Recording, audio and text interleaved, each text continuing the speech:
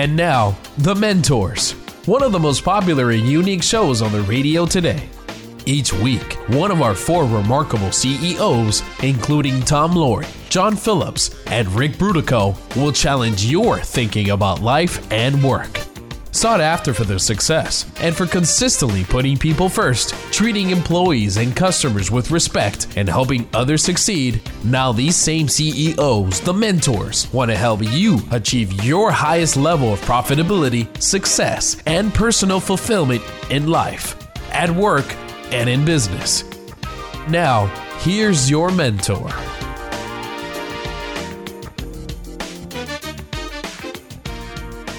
Welcome.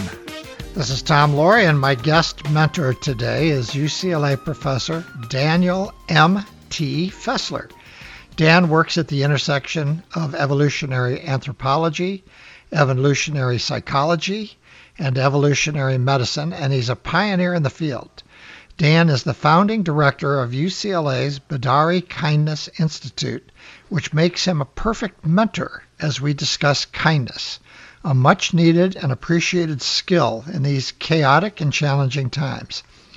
Dan, welcome, and before we get started with today's topic, can you tell us first about the field of anthropology and what an anthropologist does and how that finds its way into adding to our, well, I know it's used a lot in business, but maybe you can explain to people how it's used practically. Well, thank you, Tom. Thanks for having me, and I'd be happy to introduce your listeners to the field of anthropology. It is a pretty remarkable field. It takes as its purview the study of human beings in all of their different dimensions, and so that's everything from the way that culture shapes our perspective on the world, our values, and our understanding of one another, to aspects of human biology, how our bodies work, what makes us sick, and how we can be well. And so in some ways it's kind of like a whole university within one field, because there are many different kinds of anthropologists studying many different kinds of topics about human beings around the world. And it contributes, I would say, to any organization in terms of helping an organization to understand its own culture and how its basic ideas and everyday practices shape the experience and values of its members, how organizations can be more effective, both in achieving their own goals and making a positive contribution to society, and how organizations can promote the welfare of their members and of others at large. Well, I know in my world, in the business world, several times in talking to various people that do market research, they actually take people with anthropology backgrounds and put them into a situation, maybe where customers are or something, and they're there for quite a long time, and they're taking notes and figuring out how they're reacting to things, and then that data is then translated back to what the needs are and the problems they're having with things. So I know the practical side from a business standpoint. It's always fascinated me. There's a firm up here in the Bay Area called IDEO that does this on a routine basis. So what does it mean when you work at the intersection of evolutionary anthropology, evolutionary psychology, and evolutionary medicine? So all of those approaches have their starting point in evolutionary theory as proposed by Darwin and developed over the century and a half since his initial ideas, in which we understand the origins and nature of life on Earth, including of our own species, in terms of some basic processes of natural selection.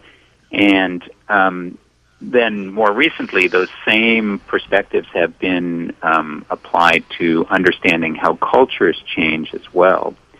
Evolutionary anthropology applies those ideas in often in looking at fairly deep time depth, so looking at the entire history of our species and species that came before it, and also applying those techniques and tools in understanding aspects, for example, of human biology today.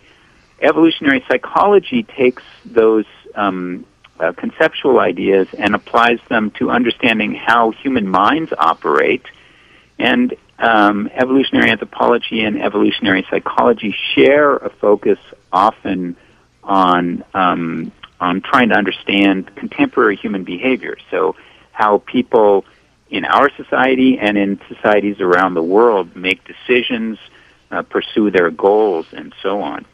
And then evolutionary medicine, which is a much more recent field. All of these fields are fairly recent, but evolutionary medicine is the youngest of the three.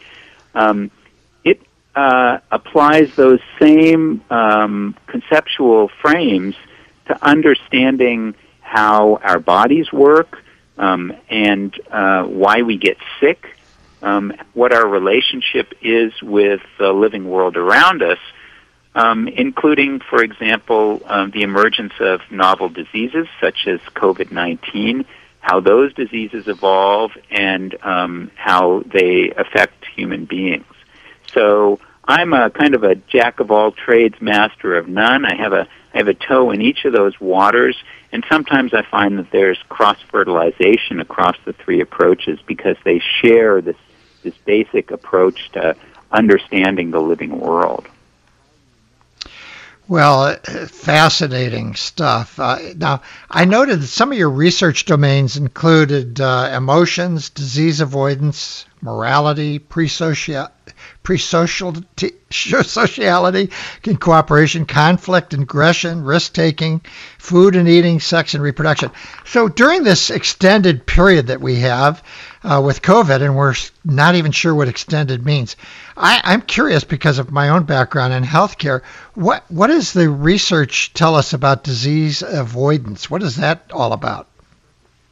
So that is an area that I've worked for a number of years, and it's really a growth industry in academia. And the basic idea is as follows. We have a long history of biomedical research understanding how the human immune system responds to the presence of disease organisms.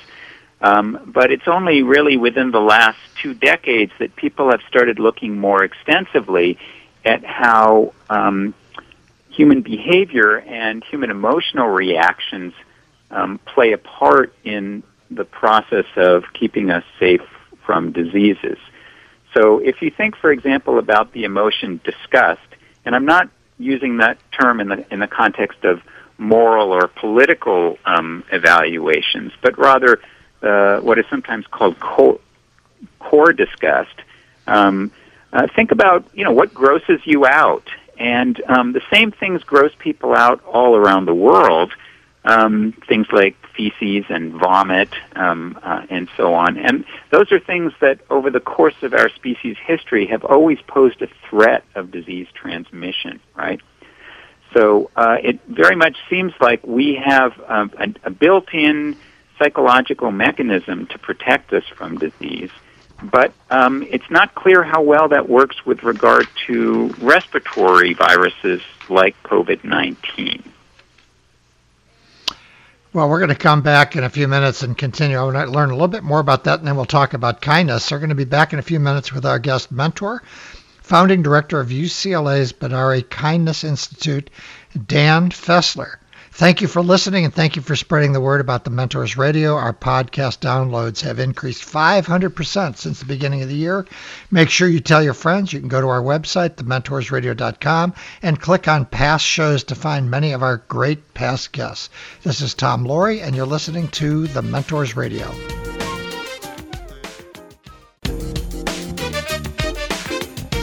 And now, back to The Mentors, where remarkable CEOs challenge your thinking about life and business.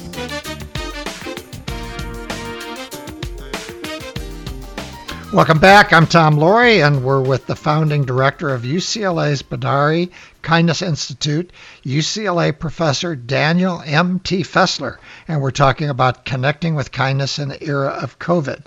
Remember, you can listen to this show or any previous show via podcast on iTunes, TuneIn, Spotify, Google, and more on any device at any time. Subscribe at thementorsradio.com.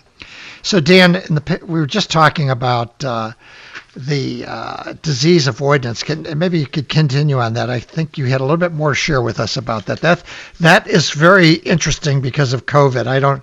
I know you said that we don't have a lot of expertise yet with respiratory illnesses, but generally, what does that mean? Yeah, so as I was saying earlier, humans around the world are disgusted by a variety of things that have been associated over deep evolutionary time with the risk of disease transmission.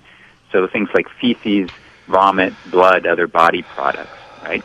And what does disgust motivate us to do? It motivates us to stay away from those things, to clean ourselves if those things get on us, and in particular, it reduces our appetite and maybe even causes us to vomit. That is, to prevent ingestion via the mouth of those harmful substances, right? But you'll notice that none of those things are invisible aerosols floating in the air after someone has, for example, coughed, right? And so one possibility, and we're really just learning about this now as people working in the field of evolutionary health and evolutionary psychology start to explore it. One possibility is that our sort of innate disease avoidance mental mechanisms don't actually help us very much in the context of the current pandemic. And a reason for that is likely that that's because diseases like this are relatively recent. And by relatively recent, I mean on the order of within the last sort of 10,000 to 15,000 years. Because obviously, as we see in COVID, in densely populated urban areas around the world, for example, diseases like this spread very rapidly in dense populations,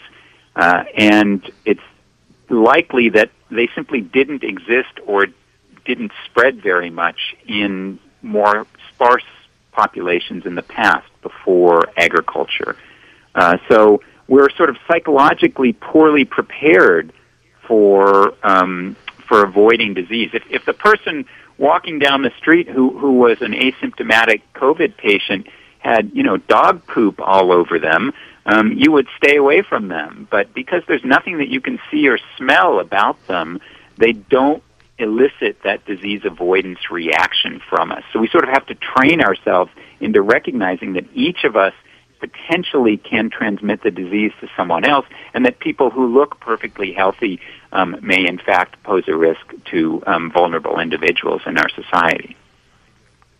Fascinating. So with COVID, you've got a whole new area of research and understanding. I know right now it's new, you're gaining, but I would imagine from an anthropologic standpoint, we're going to learn more about how we're going to react to this disease over time, because they're saying this is not the first SARS. It's not going to be the last either. I mean, it seems like this is fertile ground for research.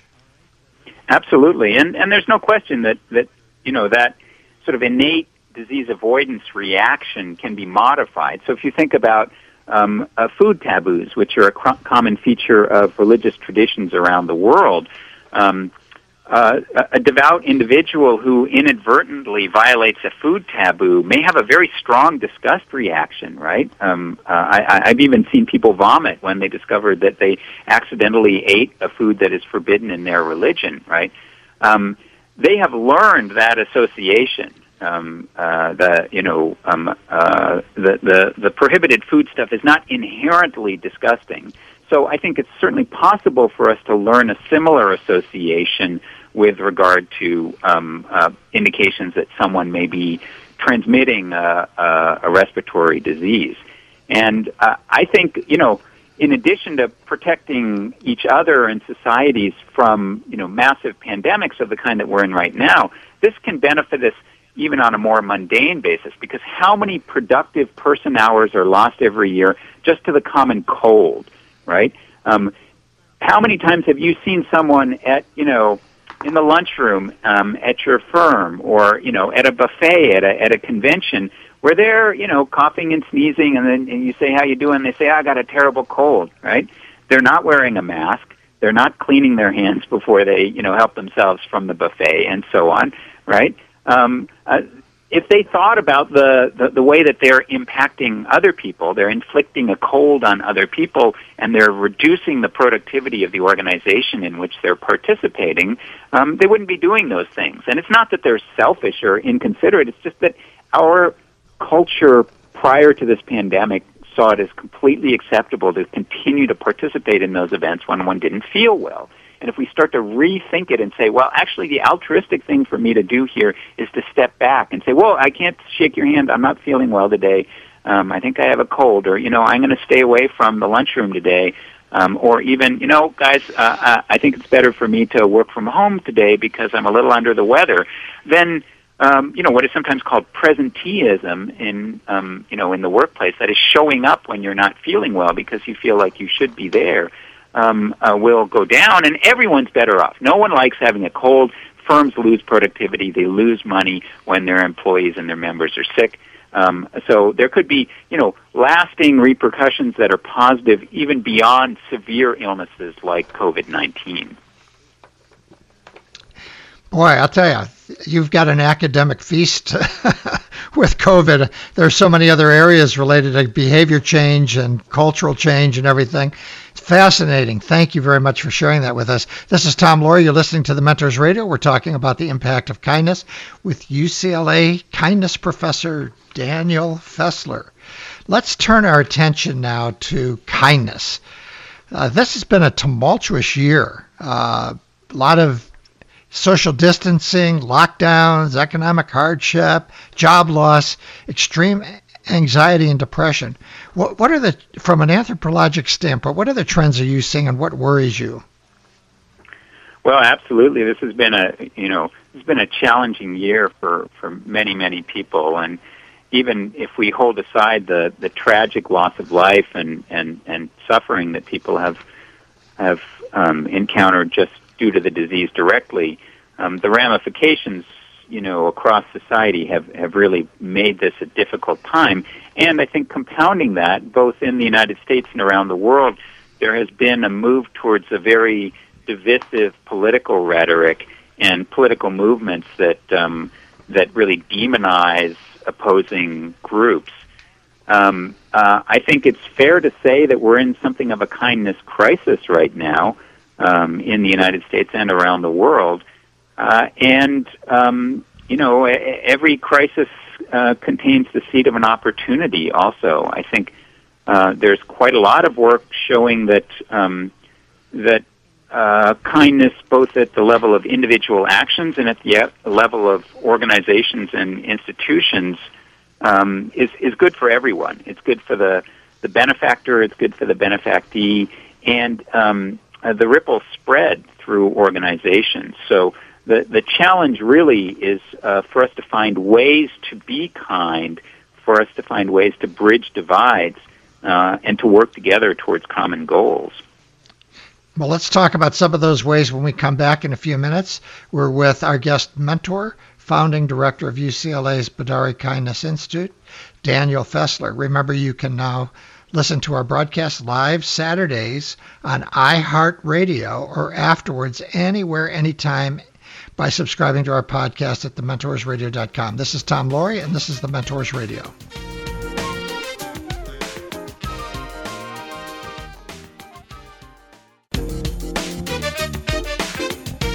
And now, back to The Mentors, where remarkable CEOs challenge your thinking about life and business. Welcome back. I'm Tom Laurie, and we are with the founding director of UCLA's Beddari Kindness Institute, UCLA professor Daniel M.T. Fessler, and we're talking about connecting with kindness in the era of COVID.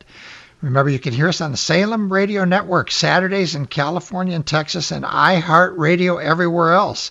And then online anytime at thementorsradio.com or on any podcast platform. So when we left the last segment, Dan, we were talking about acts of kindness, and we're in a kind of a terrible time here where the need for kindness is maybe never been greater in recent time. What are some of the things that we can do to we're in a challenging time. What are some of the things that you recommend that people think about in acts of kindness today that would be meaningful? Well, I think the first thing is to look inward and to consider one's own reactions to others.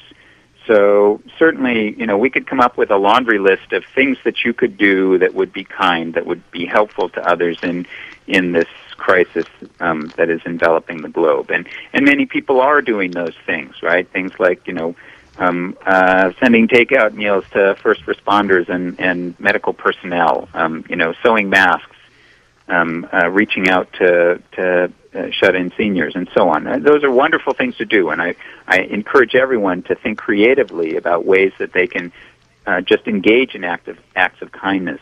But fundamentally, I think the biggest changes, and in some ways the biggest challenges that we face, are in reflecting on our responses to others, okay? And in a highly heated and divided political atmosphere, kindness is easily lost. And in fact, the opposite of kindness, that is demonizing others who view the world differently, is all too easy to fall into. Now, the problem with that is that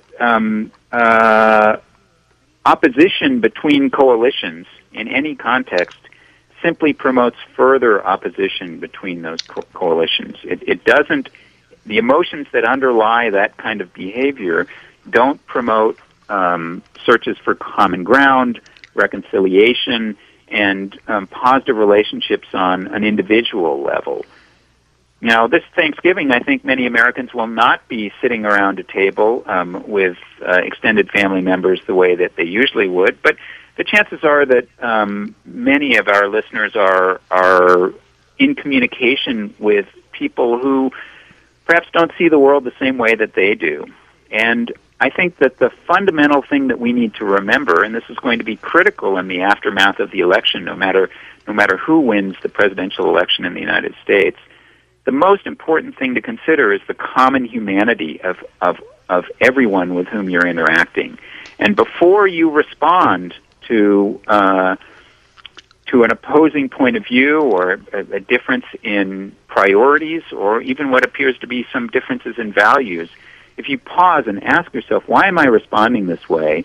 When I start to see that other person is less than human, when I start to denigrate them in my own mind, even if I'm polite enough not to say anything, right? Am I contributing to the problem or am I contributing to the solution?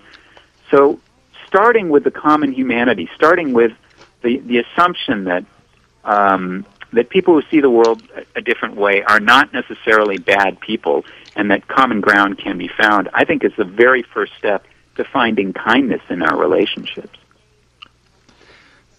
This is Tom Laurie. You're listening to the Mentors Radio Show. We're talking about the impact of kindness with UCLA kindness professor Daniel M.T. Fessler. So you brought up something for me. I have done a lot of work in Washington, obviously one of the tough places to work these days. Had an issue to do with health care, and there was one congressman in particular who actually was a committee chair that wouldn't listen. I mean, he was very difficult to deal with. And I'm an Irish Catholic kid from Chicago, so I decided what I would do is I would pray for him, and I did. And I sent him a note, and I told him I was praying for him. It was fascinating how he responded to that. I mean, that's just something out of the blue that I thought of as you were talking.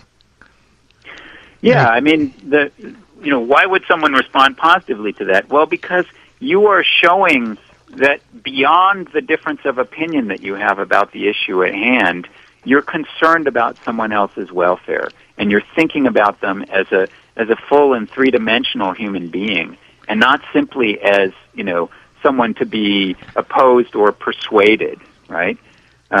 Because ultimately it is those kinds of richer relationships that allow us to find the common ground where compromise and common solutions are possible. And ultimately, that really is a critical feature of solving problems, whether those are problems within an organization or problems on the political landscape writ large, right? One interesting feature about our species is how incredibly altruistic and cooperative we are, right? No other living thing on the planet cooperates with unrelated individuals on the scales and to the extent that human beings do, right? We're really unique in that. But the kind of dark side of that is that one of the things that has led to that feature in our species is warfare and conflict between groups. Because the group that was really well organized internally always did better in conflict with an opponent that was more poorly organized. And in fact, President Ronald Reagan understood this fully. He understood how the presence of an outside threat leads people to come together. And he said, look, well, we'll have peace on Earth when there's an alien threat, right, from another species, because then we will see our common humanity. Then we will unite with each other. Well, I mean, the pandemic is such an outside threat. Climate change is such an outside threat. When we start to see ourselves as fellow passengers in a lifeboat, where we really need to find common ground and cooperate with each other if we're going to keep that boat afloat, then we are much better off than when we see ourselves in a zero-sum competition where it's winner take all. And acts of kindness are multipliers, aren't they? Absolutely. Kindness is contagious. And in fact, my own research group has demonstrated this with real money on the table experiments where showing somebody acts of kindness by an unknown stranger that doesn't involve them, they're not being benefited, they're simply witnessing this. This inspires people to be more generous and more altruistic themselves. And the consequence of this is that each of your actions of kindness don't just benefit your beneficiary, they benefit many people that you will never interact with, because that will extend outward and ripple forward in relationships that you're completely unaware of. Well, we're going to come back and talk some more about kindness with the director of UCLA's Beddari Kindness Institute, Dan Fessler. Remember, you can now listen to our broadcasts on the iHeartRadio. We're going to be back in a few minutes. This is Tom Laurie, and this is the Mentors Radio.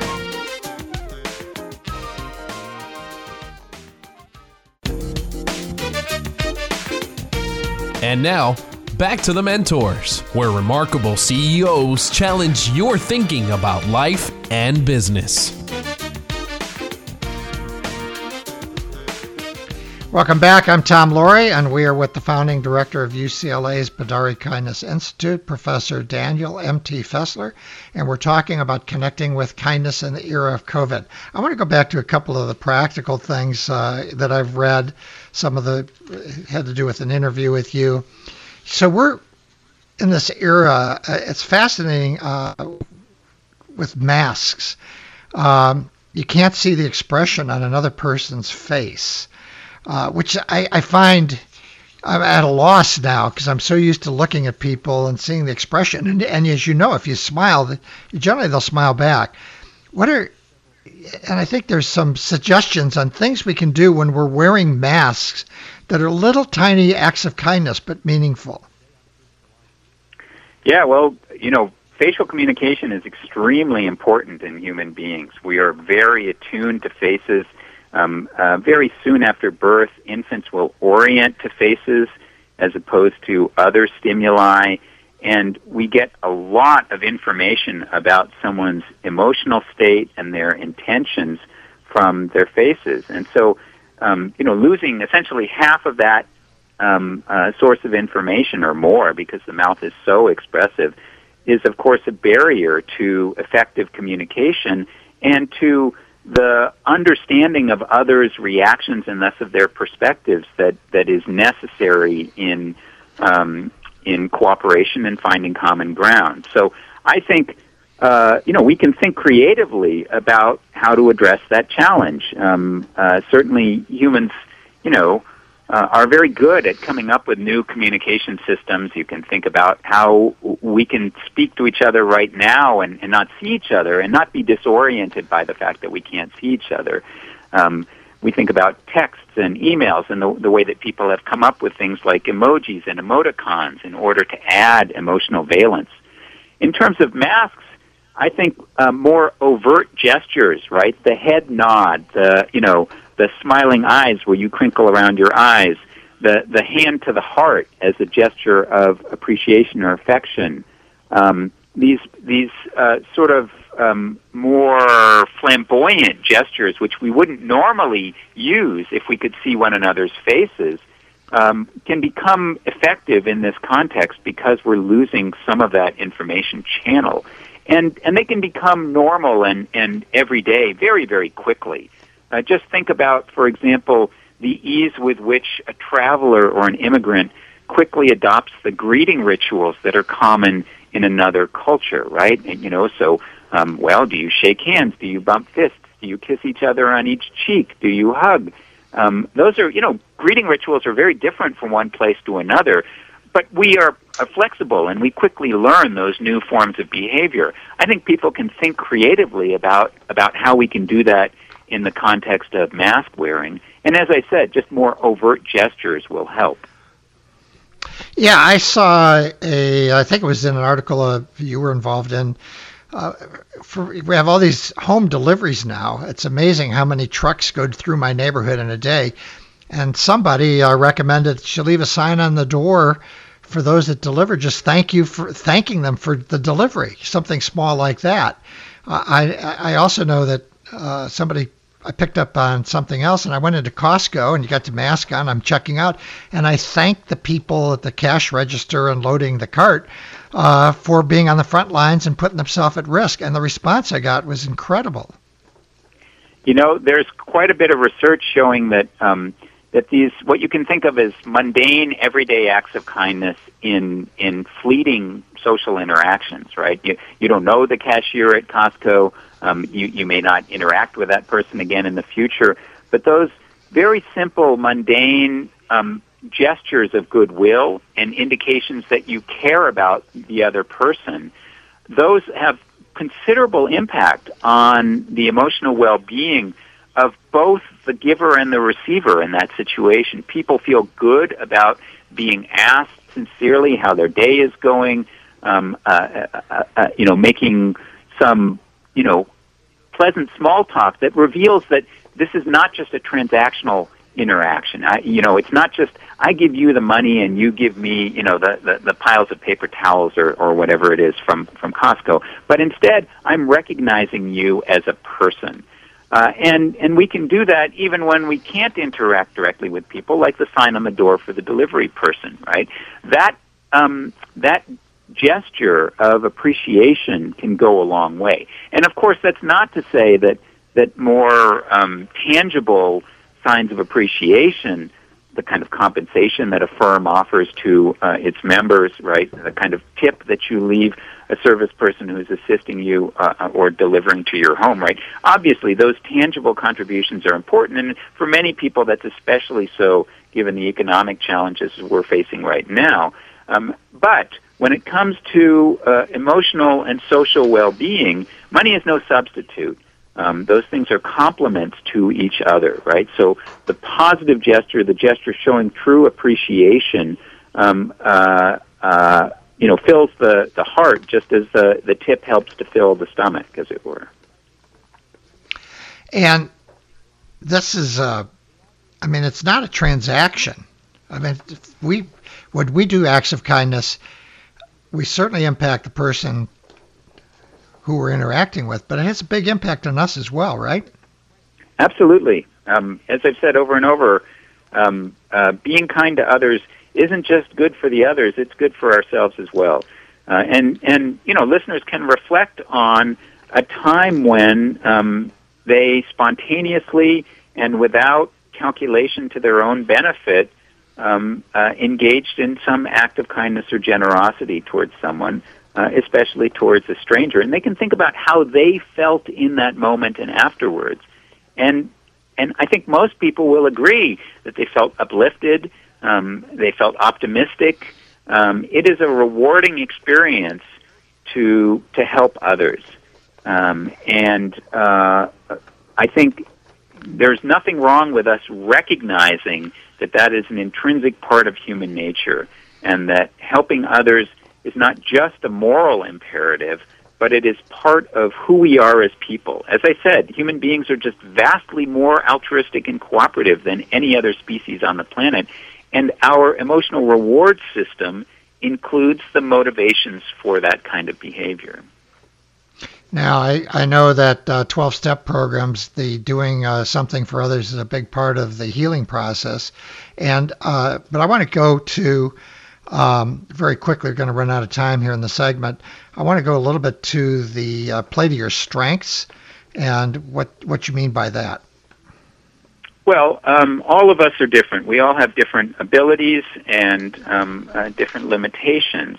And I think finding ways that you can connect and make a positive difference in someone else's life importantly means, again, thinking about yourself and thinking about what resources in the personal sense, not in the material sense, you have to offer others. And everyone's different, so the way that you express yourself and the way that you help others may be very different from other people in your family or in your social network or in your organization. But people can recognize when you are well-intentioned and seeking to help. And it's really the thought that counts, right? Absolutely. I think it is the intention that is the heart of kindness. Just providing benefits by itself is not kind, right? So we can think about, the manipulative individual who helps others in order to get something in return. No one would call that kind. It is treating others as an end in themselves and not a means to an end that is the key to kindness. Well, we're going to be back in a few minutes with our guest mentor, founding director of UCLA's Bidari Kindness Institute, Daniel Fessler. You'll find all of our show notes and links at thementorradio.com. When you're there, make sure you subscribe so you don't miss any of our shows. This is Tom Laurie, and this is The Mentors Radio. And now, back to The Mentors, where remarkable CEOs challenge your thinking about life and business. Welcome back. I'm Tom Laurie, and we are with the founding director of UCLA's Bidari Kindness Institute, Professor Daniel Fessler, and we're talking about connecting with kindness in the era of COVID. So this is the last segment. We don't have a lot of time, but one of the questions I'd like you to answer is, who is Bidari and how did this institute get created? So the Bidari Foundation is a private family foundation started by Matthew and Jennifer Harris. Matthew Harris is a successful businessman working in the fields of investment in a variety of different sectors. And the Harrises set up the Bidari Foundation to help to realize their personal vision about making change in the world. They work importantly in the area of environmental conservation. And they really saw, I think, a need for academic research to focus on the topic of kindness and barriers to kindness, and to focus on translating that greater understanding into practice and education in the world. So we're a new organization. We just turned 1 year old, and housed at UCLA, as you said, we have a wide variety of different professors at UCLA with very different expertises, everyone from folks in the business school to folks in the medical school, people in anthropology, people in statistics, the entire campus. And that's because this is really a multifaceted topic. And so to understand the things that promote kindness and the things that are barriers to kindness, the way that kindness makes our lives better and the way that kindness makes us healthier and makes for a better society, this is a monumental undertaking, and we're really fortunate to be the beneficiaries of the Harris's generosity in making a $20 million donation to establish this institute. And as I said earlier, kindness is contagious, right? Witnessing acts of kindness inspires others to be kind. And in the short life of our organization, we've already experienced this because after the announcement of the Harris's somewhat breathtaking generosity, a previously unfamiliar donor, not part of the UCLA family of philanthropy, came forward and provided another $1 million in addition. And we've received small money donations from other individuals of lesser resources since then. And each of these individuals has simply been inspired by the Harris's vision and their generosity and the goals that we have as an organization. So even within our own context, we're seeing contagious kindness. So we got two questions. We got about a minute and a half left. One question is, how does forgiveness play into kindness? It probably takes an hour to talk about that, but forgiveness is critical because, the way our minds work, as long as we see one another as in opposition, as long as someone has hurt us in some fashion, and we focus on that, then we will not achieve common ground, we will not achieve reconciliation, and ultimately we will not achieve peace. And by peace, I don't just mean lack of conflict between the parties, I mean peace in our personal lives, peace of mind. So finding it in oneself to forgive someone who has harmed, and there are, of course, extraordinary and breathtaking examples throughout history of people who have achieved remarkable forgiveness towards those who have grievously hurt those and whom they care about. Finding this in ourselves, really, I think, is the first path to healing some of the divides we confront. So we got 30 seconds. Last question. Of all the people you've met and dealt with your lifetime, what is the thread that connects all those people with God?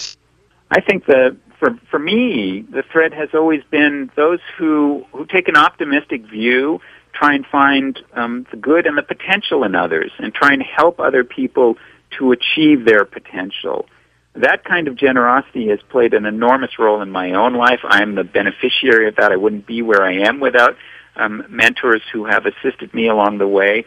And I think it is really, really critical in terms of building a kinder world, to be able to see the potential in others and the common humanity. Hey, thank you, Dan. This has really been enjoyable. I really appreciate you taking the time to spend with us to talk about kindness. We've been talking to founding director of UCLA's Badari Kindness Institute, UCLA professor Daniel Fessler, and we've been talking about connecting with kindness in the era of COVID. Learn more about this and other shows by going to our website. When you're there, make it easy for yourself and subscribe to future shows. Remember, too, you can also listen to us online, any device, anytime at thementorsradio.com or any podcast platform. Join us next week at the same time for the next edition of The Mentors Radio. Until then, this is Tom Laurie signing off for today. Remember to be all that you can be and keep the candle lit for all who struggle in the darkness. It's been The Mentors, where remarkable CEOs challenge your thinking about life and business. To get more information about the program or a sponsor, to download a podcast of today's show, or to leave a question for our host, go to thementorsradio.com. That's www.thementorsradio.com. The preceding program copyright CBJ LLC. All rights reserved.